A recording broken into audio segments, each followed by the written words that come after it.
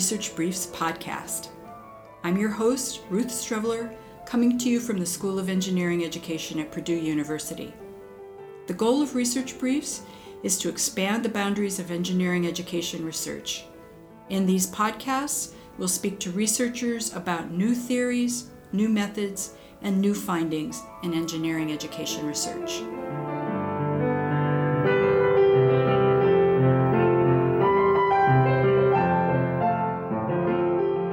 Our guest today is Dr. Michael Louie. Michael holds the Dale and Susie Gallagher Professorship in Engineering Education at Purdue University. He previously was a professor of electrical and computer engineering at the University of Illinois Urbana-Champaign for 33 years. He served 1 year as a program officer at the National Science Foundation, 4 years as an associate dean of the Graduate College at Illinois, and 5 years as the editor of the Journal of Engineering Education. Welcome, Michael.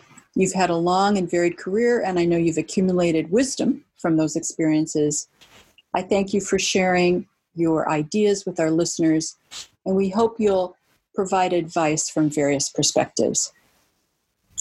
Can you begin by giving the listeners a brief account of your journey, first into the scholarship of teaching and learning, and then into engineering education research? Yes, thank you, Ruth, for inviting me. When I began teaching electrical and computer engineering at Illinois in 1981, I had had no preparation or training for teaching.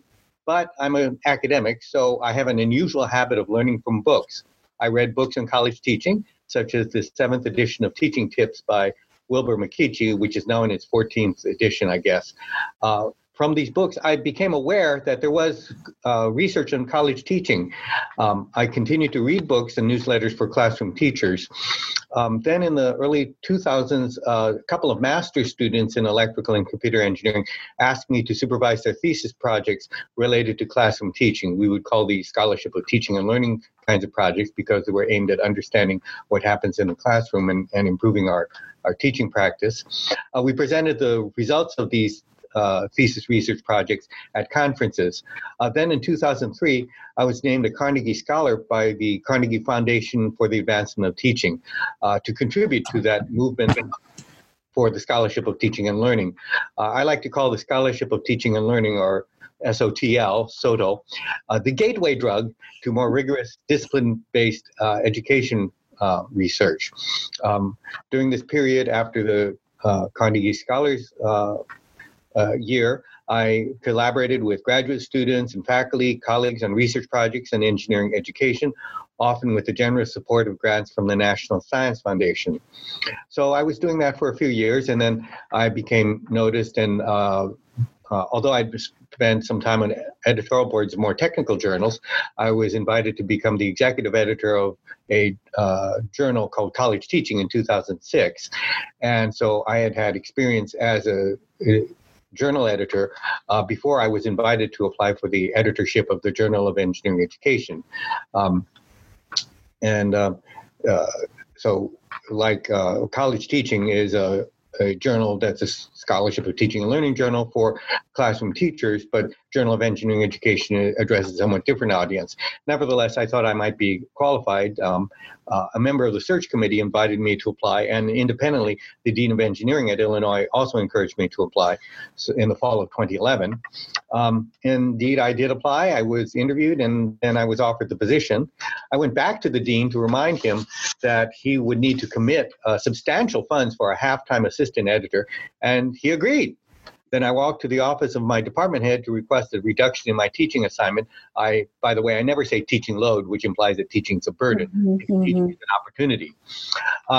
The reduction in teaching assignment would be, I thought, necessary because my predecessor, Jack Lohman, as the editor, told me that the editorship was a quarter-time position, although he did not tell me the numerator for quarter-time. A quarter of his very long work week. In any case, my department head agreed to the teaching reduction. So since the dean was willing to put up the money and the department head was willing to reduce my teaching assignment, I was left without an excuse to decline the position. And so I accepted the editorship. It was a great honor and a great amount of work, but an important stewardship responsibility of senior people like me to help the field advance. So is there anything you would want to say about your vision for JEE when you took it over from Jack? I know Jack Lohman those were big shoes to fill. I didn't have a really big vision. I had a small vision. Mm-hmm. I wanted a JEE to have at least something in every issue that would appeal to readers across all parts of engineering education, not just researchers, but also classroom instructors, administrators. And at least I think the guest editorials serve that purpose. Mm-hmm. And occasionally I would use my bully pulpit and write an editorial myself. As you know, most of the articles do address other researchers, and so it was hard to achieve the full part of my vision, but I was glad to be able to find a quite accessible guest editorial for each issue that I was responsible for. Mm-hmm. Mm-hmm. I also spent 5 years institutionalizing the changes that Jack had made. It was really a period of consolidation. If you'd like, I can say a little bit more about what I did. Sure. Sure. So Jack had initiated the emphasis on theoretically grounded, methodologically rigorous research around 2005 or so. So during my first year, my assistant editor and I were managing the transition to Wiley as our new publisher. We had a surge of manuscript submissions from 150 per year to 300 per year. So wow. I needed to recruit and appoint more associate editors. The editorial board and I then revised the author guidelines and some of our internal processes to help with the emphasis on rigorous research and also to handle the large number of submissions each year. We also began returning the de-identified decision letters, which included all of the peer review reports, back to all of the reviewers as one way to educate reviewers about our standards and expectations so that each reviewer could read the reports of the other reviewers and gain some learning that way. Although this is a standard practice in many journals, it had to be initiated at the right. JEE as well. So, and I'm glad to see that the practice is continuing. I'm also proud to report that during my tenure, qualitative research methods really became accepted. Every issue had at least one qualitative or mixed method study. So I think we're in a period of consolidation, and I'm glad to see that with the editorship of Lisa Benson for the last couple of years, it's continued to grow and thrive. Yes, yes. Now, I have a question to ask you, and I know I didn't think of this before, so you haven't had time to prepare.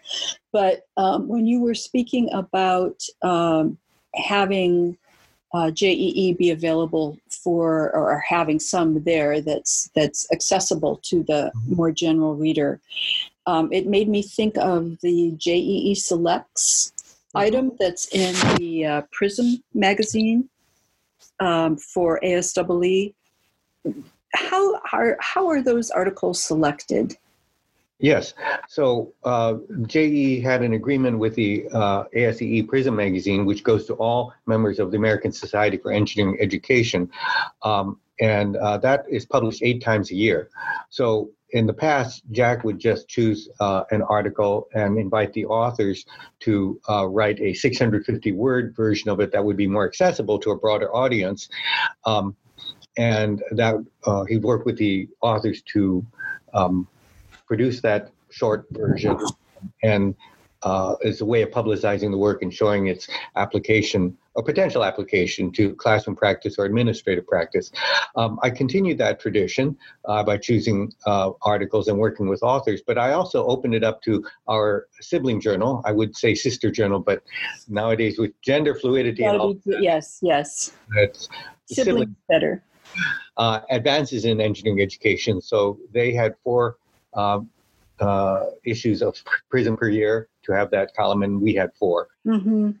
So I tried to choose articles from JEE that might be of more general interest, and I worked with the authors. I'm very proud of the magazine versions of those articles that we produced. I do encourage people to look at those, and then to each article ends with a reference to the article in JEE where the original appears. And many of them really are quite readable. So They are. People to find those. Right, right. Well, I was going to ask you to kind of do advice for people in putting different hats on. And since we've spoken a bit about your editor hat, are there things that you want to say that are directly related to that, such as advice for writers or writing a publication, selecting a journal? Yes, I have a lot of advice that I've shared with graduate students on all aspects, from starting a research project to writing the manuscript to choosing a journal. So maybe we can start with the first part, which is about selecting a research problem, prepared for that.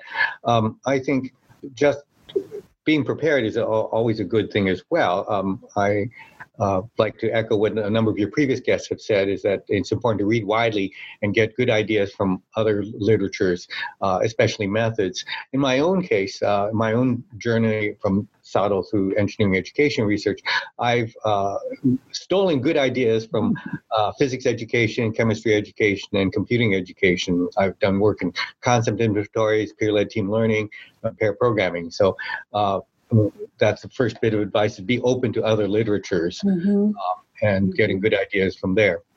Then, as people get started in doing research, I think one way of learning how to use various research methods is to do a replication study of a study that's used the kind of method that you'd like to try to use.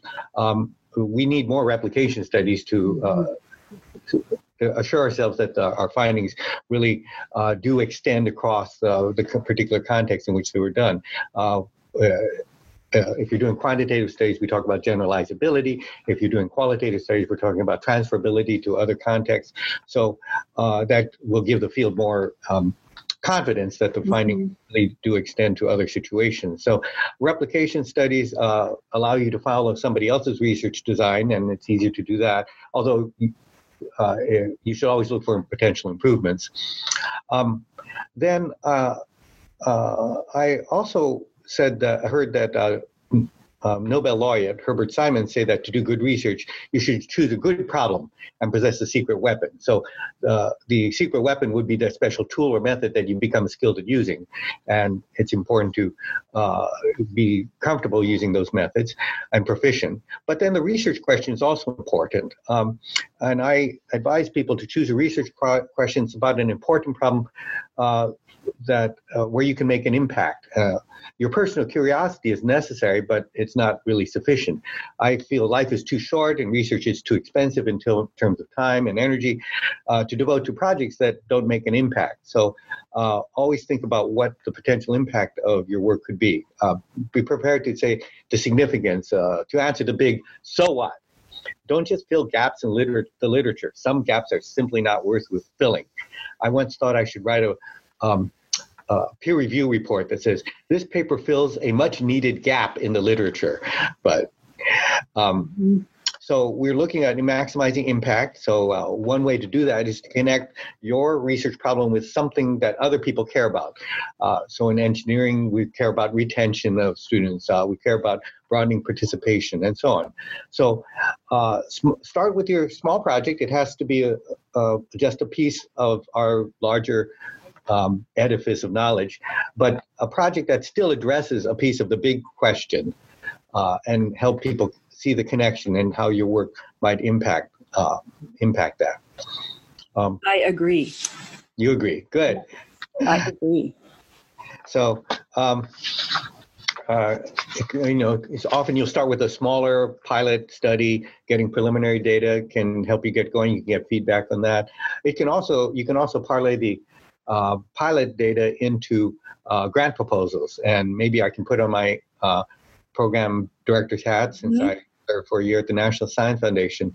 When I was at the National Science Foundation, the average NSF grant represented the federal tax returns of about 11 households. So imagine going to 11 families in your neighborhood and ask them whether they're willing to allocate their tax returns toward your project. Now, if you are at a college or university, you may live in a community that values higher education, so that might be an easier task than somebody who lives in a large urban community. But still, I think that's an important vision to keep in mind.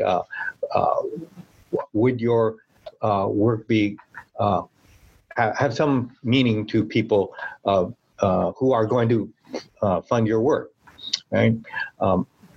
So I wonder now if it's maybe up to 15 households or something. We could see if the grant 50, has gotten bigger. Depends on the grant size, and so I'm just talking about a rough number there. When I was at the National Science Foundation, I like to explain the value of what we were supporting to everyday, just ordinary lay people like cab drivers.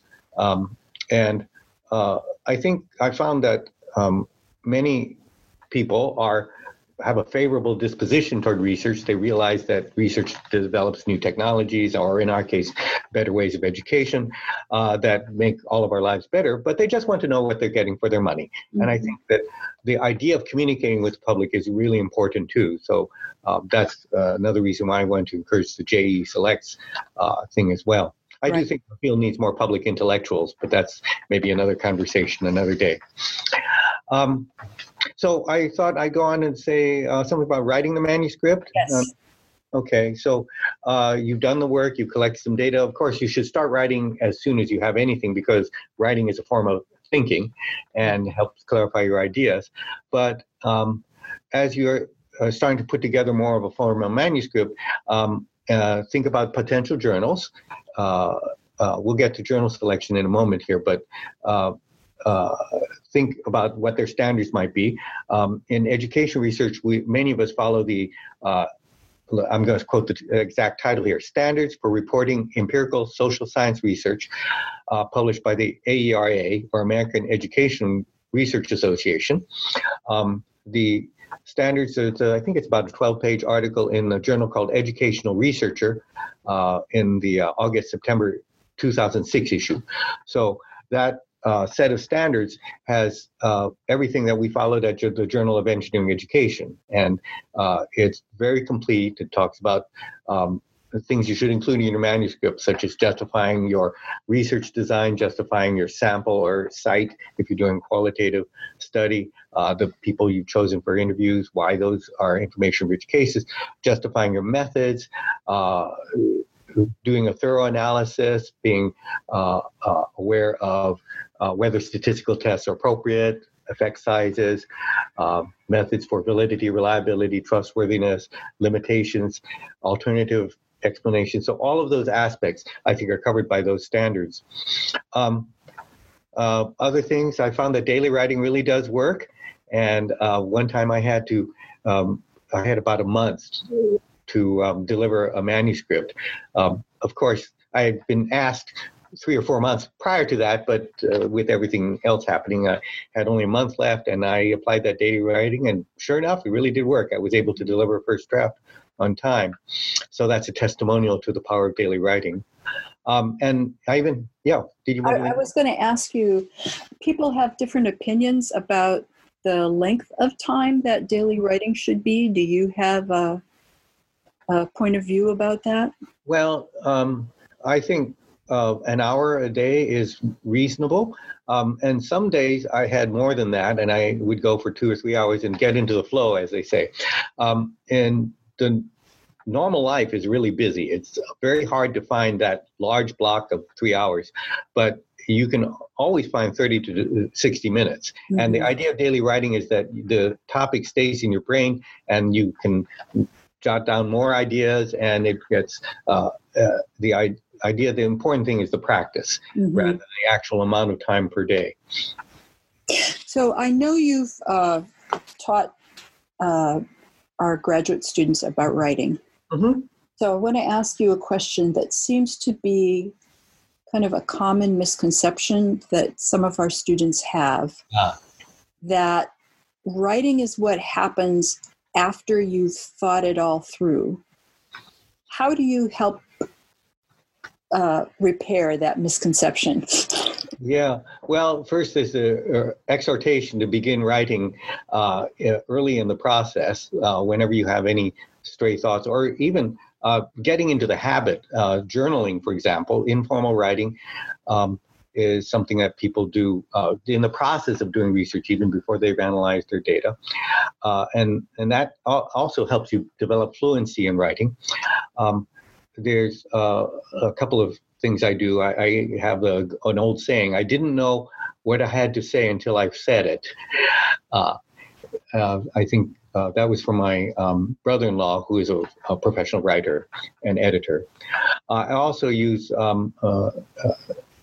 something that I learned from my colleague Alice Pauley, that the paper or manuscript goes through multiple stages. So the first stage is you're writing for yourself. It's this, it could be personal writing, blogs, journaling, that you don't expect to show anybody else. And so you, at that stage, just don't worry about grammar or punctuation or anything else. Just getting ideas down. We used to say on paper, but let's say on the screen. Then the second stage of writing is writing for others. So this is where you have versions of your manuscript that you're willing to share with others. And I do urge everybody to get informal peer feedback well before journal submission. That can really accelerate your progress. Even giving peers short pieces, you can get feedback that you can leverage into other pieces of the manuscript.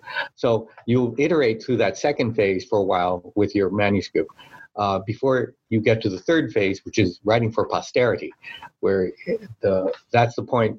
Transitioning from the second to the third phase is when it's ready to submit to a journal, and you're ready to have really external peer review, get a lot of feedback, and have something that is worthy of, as Alice would say, for posterity. So 3 stages. Remember that what that implies is that you should be writing a lot all along the way, and that it's okay not to worry about how well you said it early on. It's just getting the ideas out, then getting them organized in that second phase where you're moving ideas around and you're drafting and redrafting to the point where everything is finally in the right order, more or less, and then it's ready for the external peer review and that process. It makes sense? It does make sense. Yes, it does. Yes, you it say does. Something similar to your own students? Yes. They don't always believe me, though. But I've heard a phrase that writing is a form of thinking. Yes. And to try to break that idea that, again, you've got to know what you're going to say before you write it. Yes.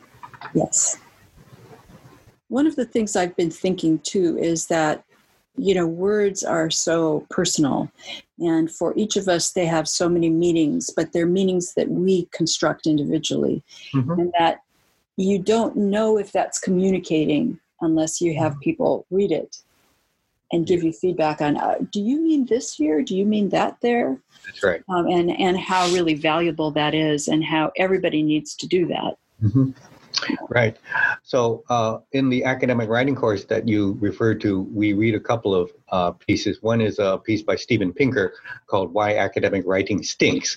And he says it's the curse of knowledge, that we know our subject so well that it's hard for us to imagine another person not know it as well. And so right. That's one of the reasons that the writing sometimes seems inscrutable. And then we also read a piece by Daryl Bem, which is a chapter in a book called The Complete Academic. And it's the title is Writing the Empirical Research Paper or something. Bem says, if the reader is confused, it's the fault of the author.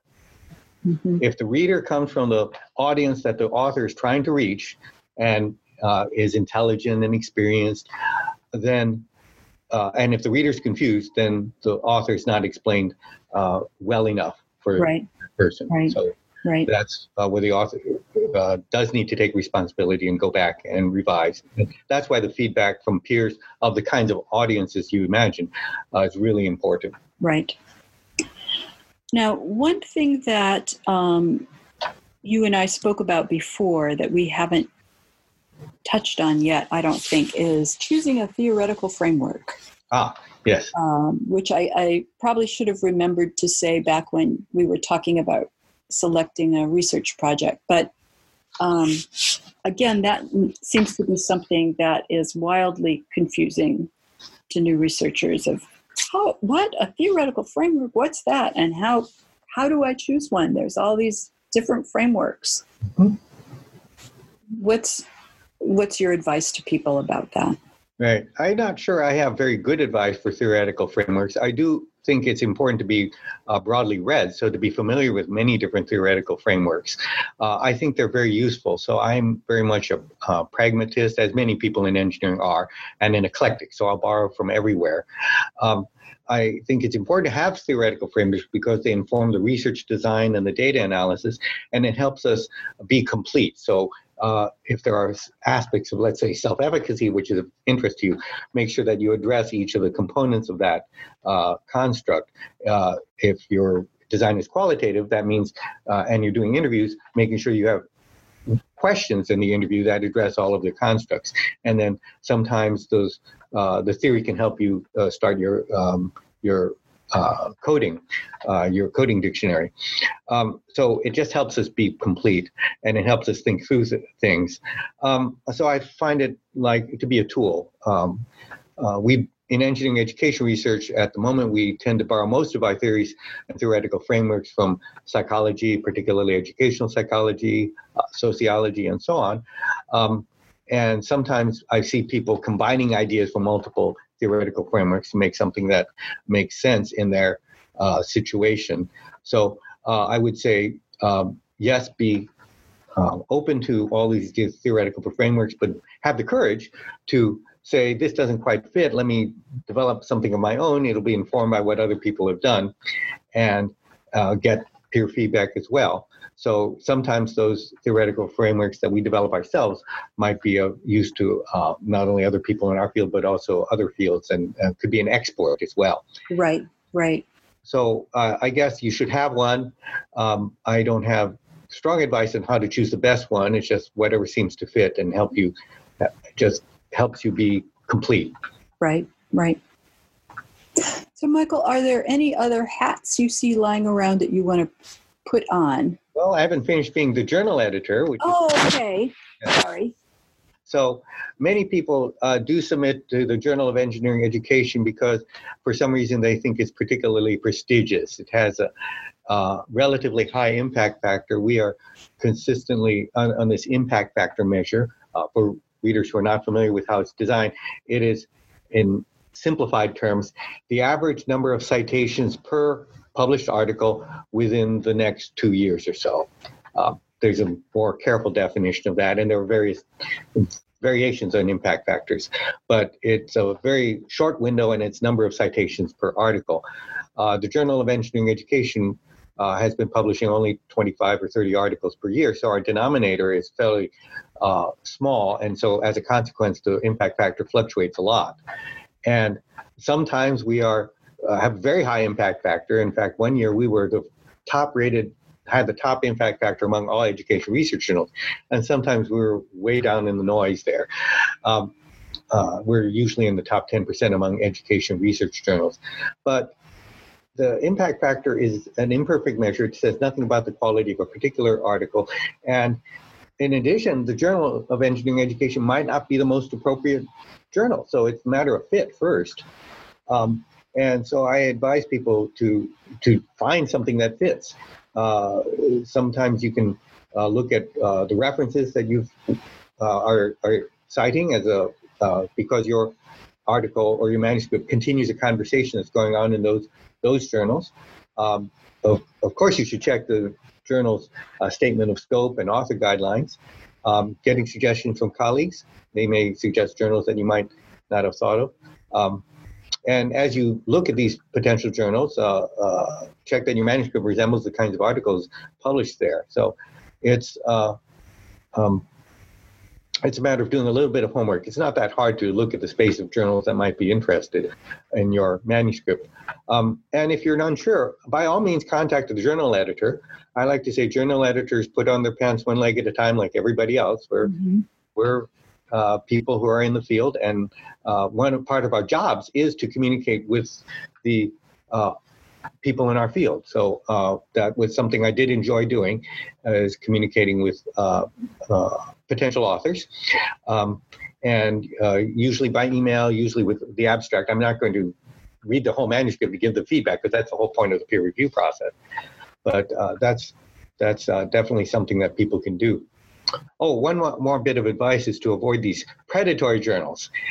You may have heard about them in the news, but basically these are online journals, so they all their published articles are accessible. And online journals generally have a cost model where the author pays. I mean, there are real costs, so it's a matter of who pays which costs. And in online journals, typically there's a fee assessed to the authors to defray the cost of publication.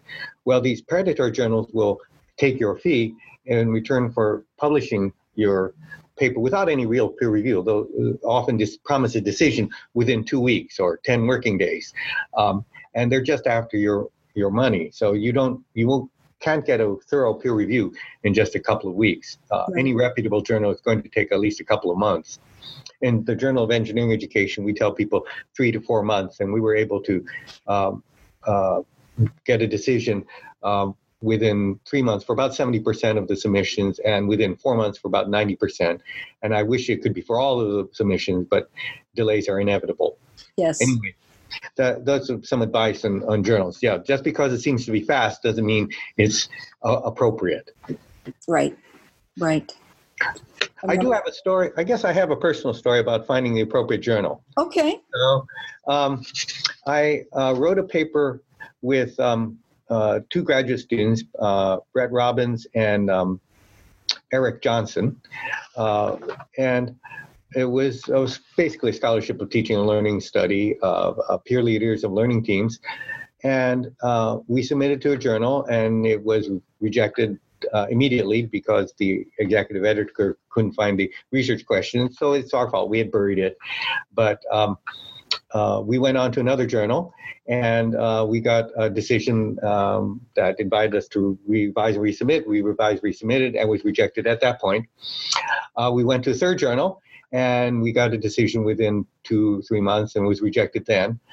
Fourth journal, fifth journal. So it was rejected 5 times before we finally found a sixth journal that published our paper, and the editor thought it was pretty good. Well, it was pretty good by then because, of course, we had used the peer review reports to improve the manuscript along the way. So I do like to say that all good papers are rejected at least once, at least my papers. Maybe yours are not rejected at least once. No, mine get rejected too. Okay, so the peer review process is not just for gatekeeping purposes of deciding what gets published, but it is also for improvement. And when the peer review reports offer suggestions, so you authors should take those seriously. You can disagree for good reason, but they're intended to make your manuscript better and more accessible. And so we're grateful for the time that all of those reviewers put into our manuscript, so that by the time we approached the sixth journal, it sailed right through and got a minor revisions. So we fixed those up, and it was published pretty quickly. And that can happen with grant proposals sometimes too.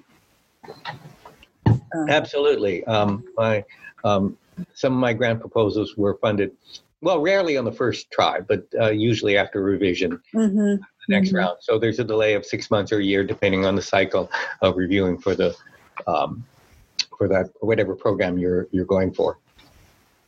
So now, do you want to look around and see if there's any other hats? Oh, I don't know. Being a professor, it's a wonderful life. As you know, I'm approaching the end of I've been an academic for 38 years, and I got into education research relatively late in my career, after 20 years, which for some of the listeners may sound like an impossibly long time, but I've been able to enjoy doing research in a variety of areas. I actually pivoted I started doing theory of computing research. I pivoted as they say, to engineering ethics. And this is kind of the third area of research. And that's the advantage of having a long career and an advantage of having tenure and being a full professor when I started doing this kind of work. And I could just do whatever I wanted. And that's the benefits of academic freedom. So Yes.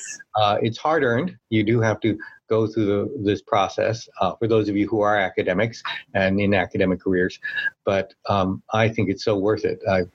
At least for me, this is the way I've been able to contribute to education of thousands and thousands of engineering students and dozens of people in engineering education myself.